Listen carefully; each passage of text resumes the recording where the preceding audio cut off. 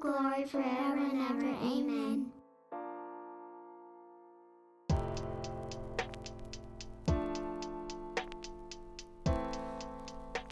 Welcome to the podcast. In and Through exists to equip the church to be hearers and doers of the word. My name is Tim Elmore, and I'm the lead pastor of Memorial Baptist Church in Stratford, Ontario. And I'm Marshall Morden, and I am his associate at Memorial Baptist in Stratford. All right, Marshall, so I know that today the goal of the day is to finish Exodus. Yeah. We're going to handle the second half of Exodus, but before we get there, I have to go backward. Okay. I don't want to get into this sort of jumping back and forth and all that kind of stuff, but last night I was making my way through Twitter because I'm a responsible adult and a contributor to society. Okay. I was making my way through Twitter, and Patrick Schreiner, I don't know him, he's a prof at Western Seminary, author, podcaster, and all that sort of thing. But someone, I think it was Wyatt Graham, had shared a post from him, says that he was reading through a book on Exodus, and he came across this story, which is an interesting take on liberal theology. Okay. So liberal theology, for those of you who don't know, basically says, let's believe in a supernatural God that can only do natural things. Right. Right. I don't understand the allure, but a lot of Christianity went there in the 70s. And so here's the thing. The pastor, Donald Bridges, tells a story of a liberal preacher visiting an African-American church. And as the minister talked about the crossing of the Red Sea, someone shouted, "Praise the Lord, taking all them children through the deep waters. What a mighty miracle." The minister, who did not believe in miracles, was annoyed at the interruption. So rather condescendingly, he told the congregation that the Israelites were probably in marshlands with an ebbing tide, and so they simply waded through 6 inches of water. In response to this, the same voice shouted out from the crowd, "Praise the Lord, drowning all them Egyptians in only 6 inches of water. What a mighty miracle." Oh, that's amazing. Yeah, I never get the idea of like people just desperately looking for ways to scientifically explain away God's miraculous intervention. It's like if we're believing that an all-powerful God, a being beyond our comprehension, created the entire universe, a being of that power can operate in any way he chooses. And sure, he might operate through the natural means of the universe, but he can do whatever he wants. And if people can't get that, then I think really it's anyways, yeah, I'm going to go on a rant here, but Yeah, I don't get it from I get it from a skeptic's perspective. Sure. But from someone who wants to still call themselves a believer and yet get not just a believer but a minister, it's a bizarre thing. I don't get it. But what I love about it is this is the beautiful commentary on liberal theology, right? A mighty miracle of God either way. yeah, sure. You want to explain it away? Then it's only that much more impressive Yeah, that an seriously. entire Egyptian army was drowned in 6 inches of water. Oh man. Yeah, awesome stuff. But that's not where we are today. No. Today we are Exodus 19 through the end of the book. Yeah. This week's reading stops 2 chapters short. We're just going to finish the book. Yeah. Makes more Finish, sense that way. work our way through Exodus. So the forest, what are we looking at? Well, we've got a couple major themes that we're going to be considering. First one that came to mind for me, and it's, continuing from the earlier part of Exodus, but just the presence of God, right? The presence of God existing, on kind of Mount Sinai where Moses is going up and meeting him, and then, in the tabernacle, this special building that's built to be a kind of a hot spot, for lack of a better term, of God's dwelling with his people. So yeah, that was one of the things that stood out to me. What about you? Yeah, first, before we get in mine, I just sure. want to jump on that. Last week we talked about how sometimes people will say, if God was only more specific with me, I would be eager to follow him. Well, we get into a little bit of specificity this week. But the other thing that sometimes people will blame God for their faithlessness is, if only God was more tangibly present. Right. If only I could see him and feel him. Why would he hide himself? Because if he didn't hide himself, then sure, everyone would follow him perfectly. And here in Exodus, God is very physically present. Yeah. And Exodus 32 still happens. Yeah, it doesn't seem to make that big of a difference. No, to being honest. no, it doesn't. It doesn't. Yeah, I think for me, one of the big picture things that I really appreciated this week was understanding that God is a God of specificity. Sure. So when we get into the law, we're going at the tabernacle. We're going to see this week. This week is a bit of a warm up. It's an appetizer. Sure. It's an appetizer because next week starts Leviticus. Right. And so it shows us how specific God is in how he chooses to be worshipped by Israel. And now, granted, the way that we worship God is different now Yep. than it was then. Thank We'll goodness. talk a little bit about the difference between what it means to live under the law and to live in a time of the church where the law has been fulfilled. We'll talk about that later today.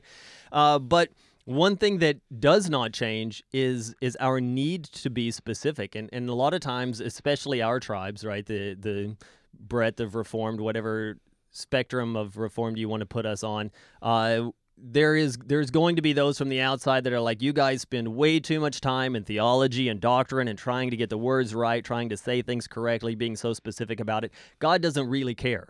Yeah. I think God cares. We'll see that. Yeah.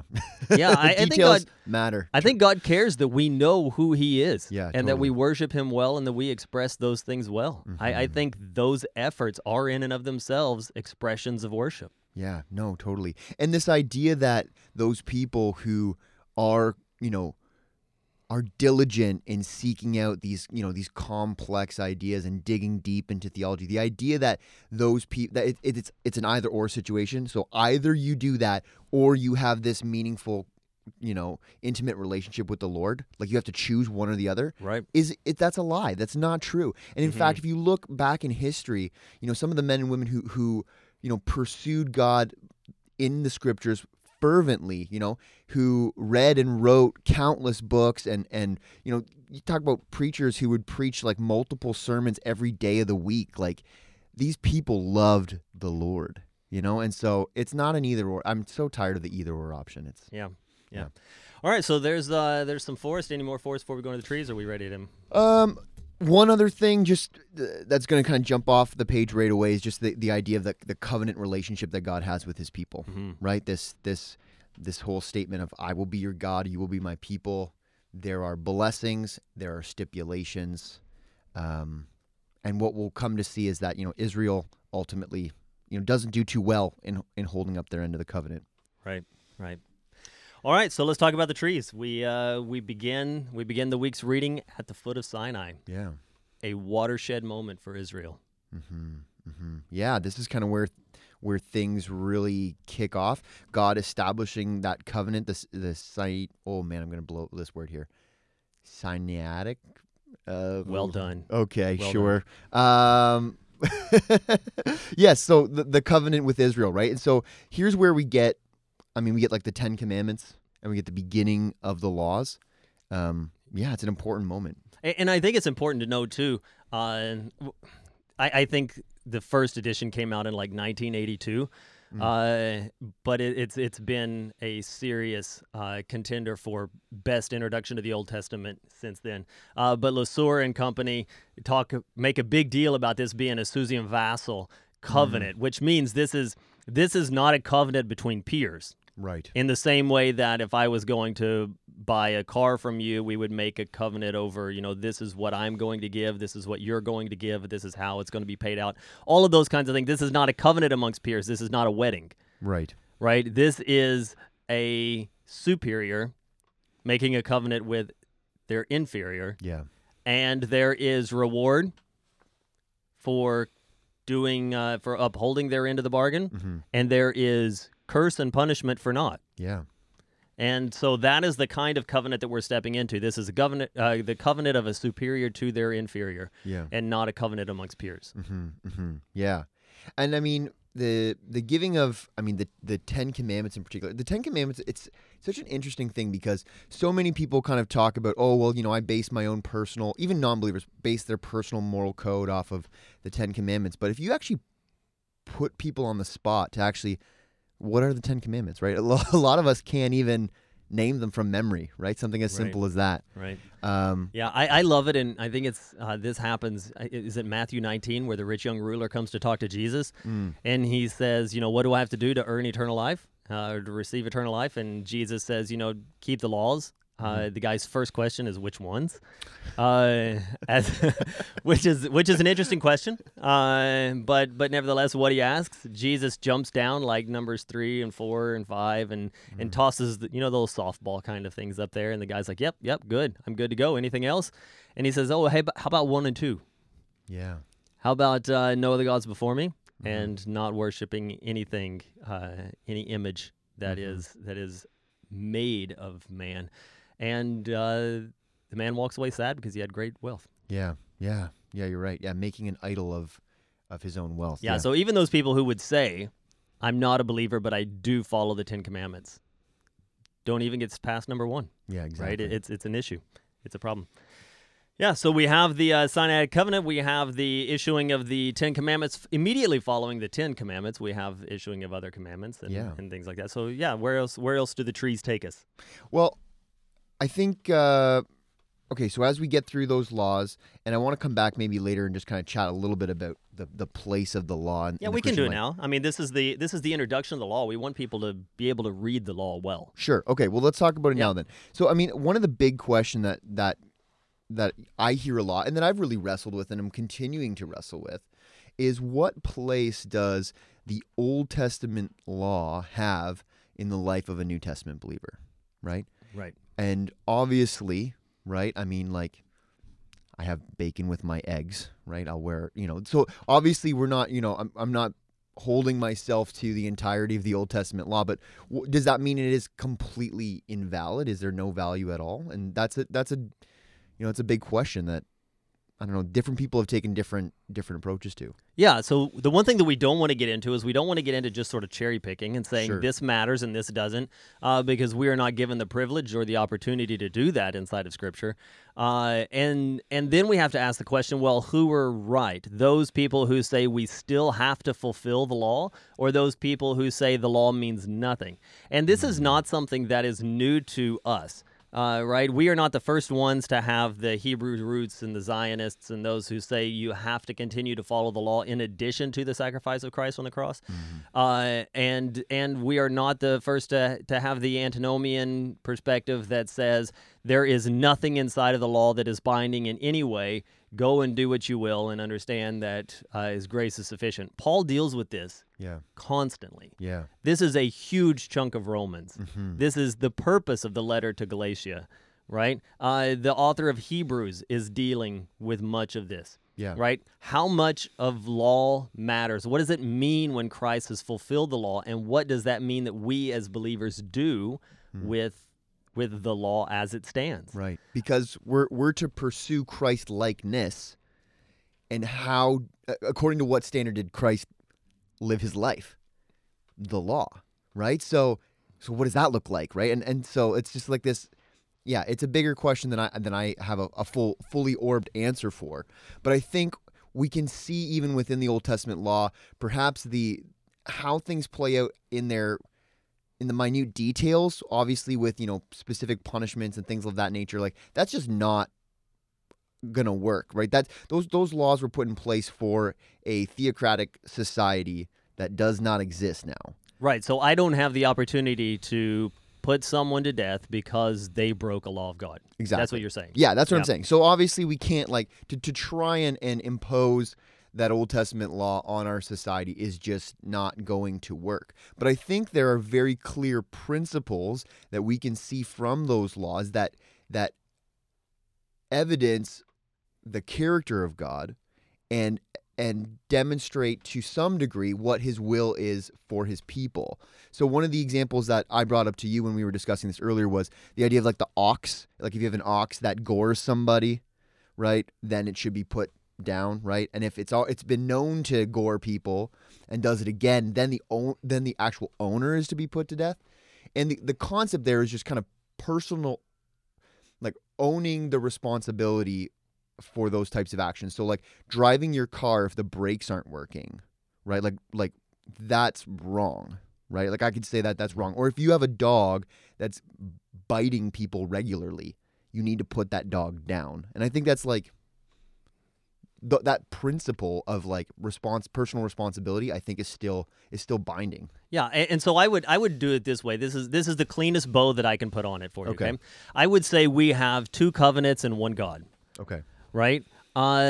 So we have in the old covenant a very physical covenant, very physical presence of God with a physical people, creating a physical nation with very physical symbols of worship. That covenant is not kept, even in today's reading, not kept at all by Israel. Yeah. And there is therefore a new covenant, and fulfillment in Christ is the old covenant being fulfilled and a new covenant put into its place. Yet we have one God.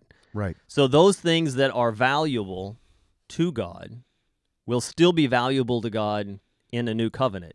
Yeah. Because although the covenant has changed, the God who is making this covenant has not changed. Yeah. And so what he values, he will continue to value. And so the way that we worship him, the things that we recognize about him and his holiness and his set apartness, the way that we are called to be set apart and to live differently, the way that we are to honor life, especially human life, as something sanctimonious, is going to continue to matter. Yeah. That we recognize his holiness will continue to matter. All of these things will continue to matter. And so where we see carryover in principle and in the personage of God. And where we don't, it's going to be some of the practices by which we would physically recognize those things, mostly in the more ceremonial kinds of things. Sure. But that does, so yeah, we don't read the law just to throw it away. Right. Yeah. We don't read the law saying this used to matter, but it doesn't. Yeah. We read the law, and inside of reading the law, we say, okay, I see underneath the practice the principle and the person of God. Yeah. Yeah. Yeah. Exactly. And I think that's a good way to kind of find balance between legalism and antinomianism. Right. That's Right. a healthy way of looking at Old Testament law. Right. So we have the law, then we have we get into some tabernacle. Yeah, seven chapters of instructions. That's tabernacle part 1 of instructions on building the tabernacle. It's heavy on detail, heavy on symbolism for sure. All right, and then then we then we get to probably what I would call the highlight of this week's reading. We get to the scenario with the golden calf. And then, because I don't want to talk about it. It always upsets me. No, we got to talk about it, Tim. No. There's not an option to not talk about it. We have to talk. Let's talk about it. All right. So every time I get to chapter 32 of Exodus, I just hope that it's going to be different this time. I've read this so many times, and I always hope against all hope that this time it's going to be different. I want to read to you. I've used this Bible before in reference. This is the Story of Redemption Bible from Crossway. I did a quick write-up on it yesterday for the In and Through articles. Right. Just absolutely love this book. The extra textual notations that they give are just fantastic. And this is what they have to say about Exodus 32. What a stunning and devastating development. Preach. Barely over a month after Moses sprinkled the people with blood, and they cried out, "All that the Lord has spoken, we will do, and we will be obedient." The people of Israel have lost faith and turned away from their God. The scene is almost comically catastrophic. Yeah. Almost comically catastrophic. Yes. God's very first commandment to the people was to have no other gods but him. And yet here they say to Aaron, "Up, make us gods." The second commandment was to make no images or idols to worship. And yet Aaron's first move is to make an idol in the shape of a golden calf. Already the people's promise to obey and worship God alone is broken, and the covenant itself is in tatters. Yeah. The only question now is, how will God respond? Nice. Yeah, that's great. That's a great study Bible. Yeah, highly recommend. Highly recommend that one.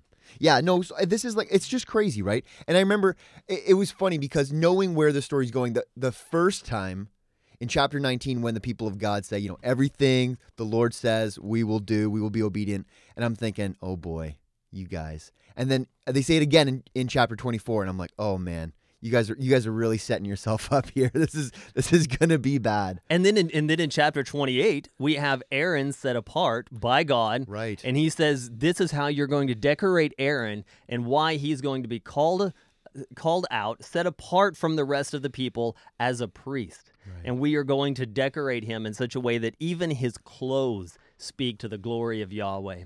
And now... Yeah. Now, well, yeah. So here's the thing, so they're breaking the first two commandments essentially, right? And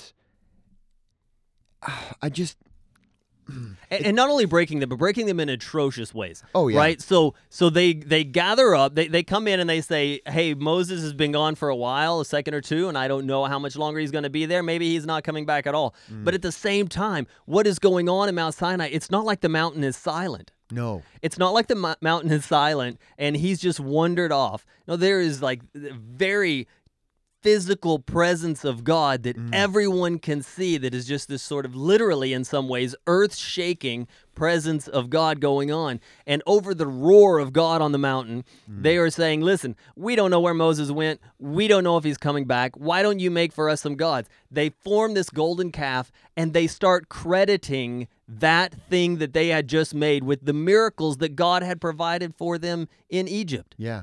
This is the God who brought you across the sea. Yeah. Singing and dancing, right? So loud that as they're coming down the mountain, Joshua can hear the party going on from a long way off. It's just crazy. And I mean, it's interesting too. I think Moses' petition. So God in response to this is like, okay, I'm just gonna wipe them out. And Moses has this petition to God on behalf of the people, and all he really does is he just kind of quotes God's promise back to him, which I really like. I really like that. I think when we're faced with situations, not that we're going to be petitioning on behalf of an entire nation, but even in our role as pastors at the church, right? There are times where we have a responsibility to uphold our community in prayer and to go to God on their behalf to some degree.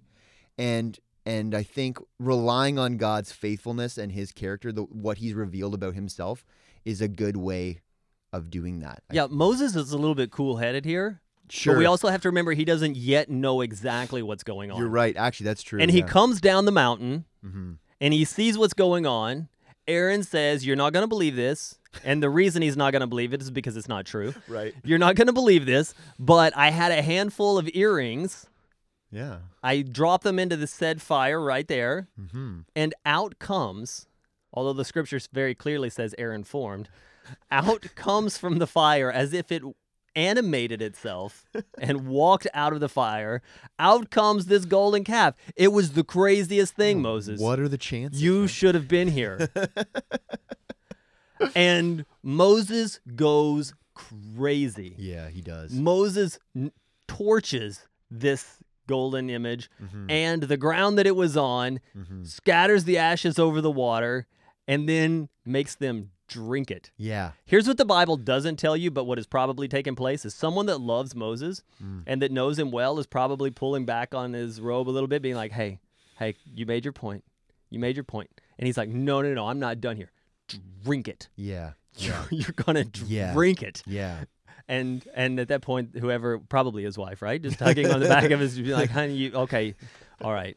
So we went there. Yeah. We went there. And he makes them, I don't know what the significance is of making them drink it, but I love it. Yeah.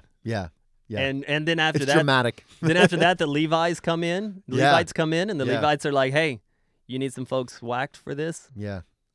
And- 3,000. Yeah. Oh man. Yeah. No, it's Tough times. Yeah, seriously. God takes his covenant quite seriously, I think is a fair assessment of that whole scene. Yeah, and then after that, I mean poor Moses. Moses goes back up the mountain to kind of reestablish this covenant with the Lord, and the Lord has there's this wonderful passage, Exodus 34, 6 and 7. The Lord a God, merciful and gracious, slow to anger, and abounding in steadfast love and faithfulness, keeping steadfast love for thousands, forgiving iniquity and transgression and sin, but who will by no means clear the guilty. And that passage, that self-revelation that God gives in the midst of this, right? I mean, this is the God has graciously brought them out of slavery, given them this covenant whereby he is going to give them a land, he is going to prosper them and defend them, and they just blatantly rebel. And then God says, you know what? I am a God merciful and gracious, slow to anger, and abounding in steadfast love. But And will by no means by no means. justify Mm-hmm. the wicked. Yeah. Oh yeah. Oh yeah. There's Right? there's So it does end with he Mhm. is just, oh yeah. loving and gracious and just. Yeah. And so we talked about last week how we're going to, inside of this, be saying all the time, look at the grace and mercy and patience Mm-hmm. of the God of the Old Testament. Mm-hmm. This last week's example about how everyone was just sort of whining and crying and did you really bring us here because there were no tombs left in Egypt, that sort of Yeah. nonsense. This is an entirely different level. Sure. Right? Moses has crushed the tablets that he received in a way of signifying the covenant is broken. Yeah. We haven't even made it to the promised land. We've just barely crossed out of Egypt, and you have come here to Sinai to receive the covenant, and before I can even bring it to you, it has been broken. Yeah. Yeah. But a gracious and merciful God, that we do not end, or do we don't end 32 and go into 33 through the rest of Exodus with the destruction of this people. Yeah. But instead, it ends with the construction of the temple Yeah. and the construction of the ephod for Aaron. Mm-hmm. That God has forgiven them, and he is saying, listen, bring into practice those things that I have called you to for my worship. Yeah.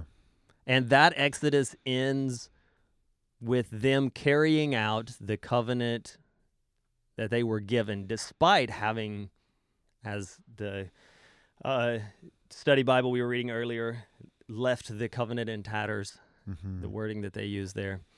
Despite leaving it in tatters, no, God has said, all right, we've come here to do this thing, Yeah. and we're going to do it. Yeah. Yeah. Yeah. And then they go about actually, building that tabernacle and it's very detailed and it seems kind of repetitive, but I mean, I think the emphasis on the way that tabernacle is made, it points to some things, right? Because I think we think of Christ, right? So the idea is like we may have heard some people when they talk about how Jesus in John 1 when it talks about the light dwelling with us, the verb it's similar to the word for tabernacle. So the idea of like he was God dwelling with his people in the same way that God dwelt among his people in the tabernacle. Right. And so just like there were clear instructions on how that had to be built, right? Everything had to be just right? It had to be perfect. That points to, Christ who came to fulfill the law and the prophets. And, the Old Testament through those prophecies, it kind of laid out blueprints for Christ's life and ministry. And he was perfect, right? And so I think that is a consistent part of the character of God. That attention to detail, that holiness, that was made manifest in the person of Jesus Christ. Right. Any highlights you want to point out before we move to the end?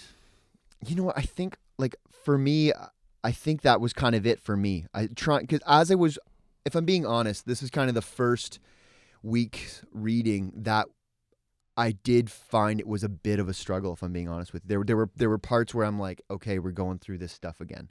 And so, as I'm feeling that, praying to God, what's the point of all this detail, right?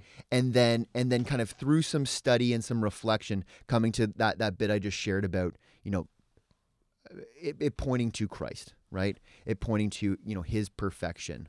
That kind of redeemed a bit of that for me, that makes any sense. Yeah, yeah.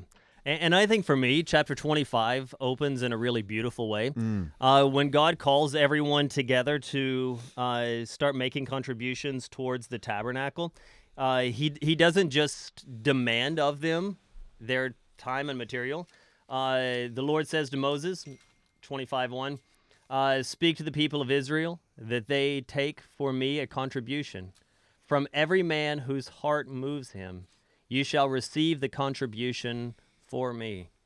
So this thing that God was doing, and that's not the only time, even in this week's reading, that it talks about people giving as they felt moved to give. Right. And that's something that I think exists in the church today, that exists even under a very heavy law of worship, that we need to wrap our heads around well, that our opportunity to serve is what we have been called to fulfill, and to practice that opportunity that we have, and not to just see it as mandate, Yeah. that it's a must, but instead to say, no, you know what, I have opportunity to do this, and I choose to do this as an act of worship to God. Whereas a lot of times we run into this concept of Christian minimalism, like what do I have to do Right. to still be in favor with God and to Right. not lose that? And I think this is a great example how even under the law, that was not the intended heart behind how things were done. And I would say even more so today. Yeah. No, amen. Yeah, I'm with you on that for sure. Yeah. Well, thanks for listening. This podcast is a resource of Memorial Baptist Church in Stratford, Ontario, and is produced by Alex Walker. Have a great week. Yeah, take care, everybody.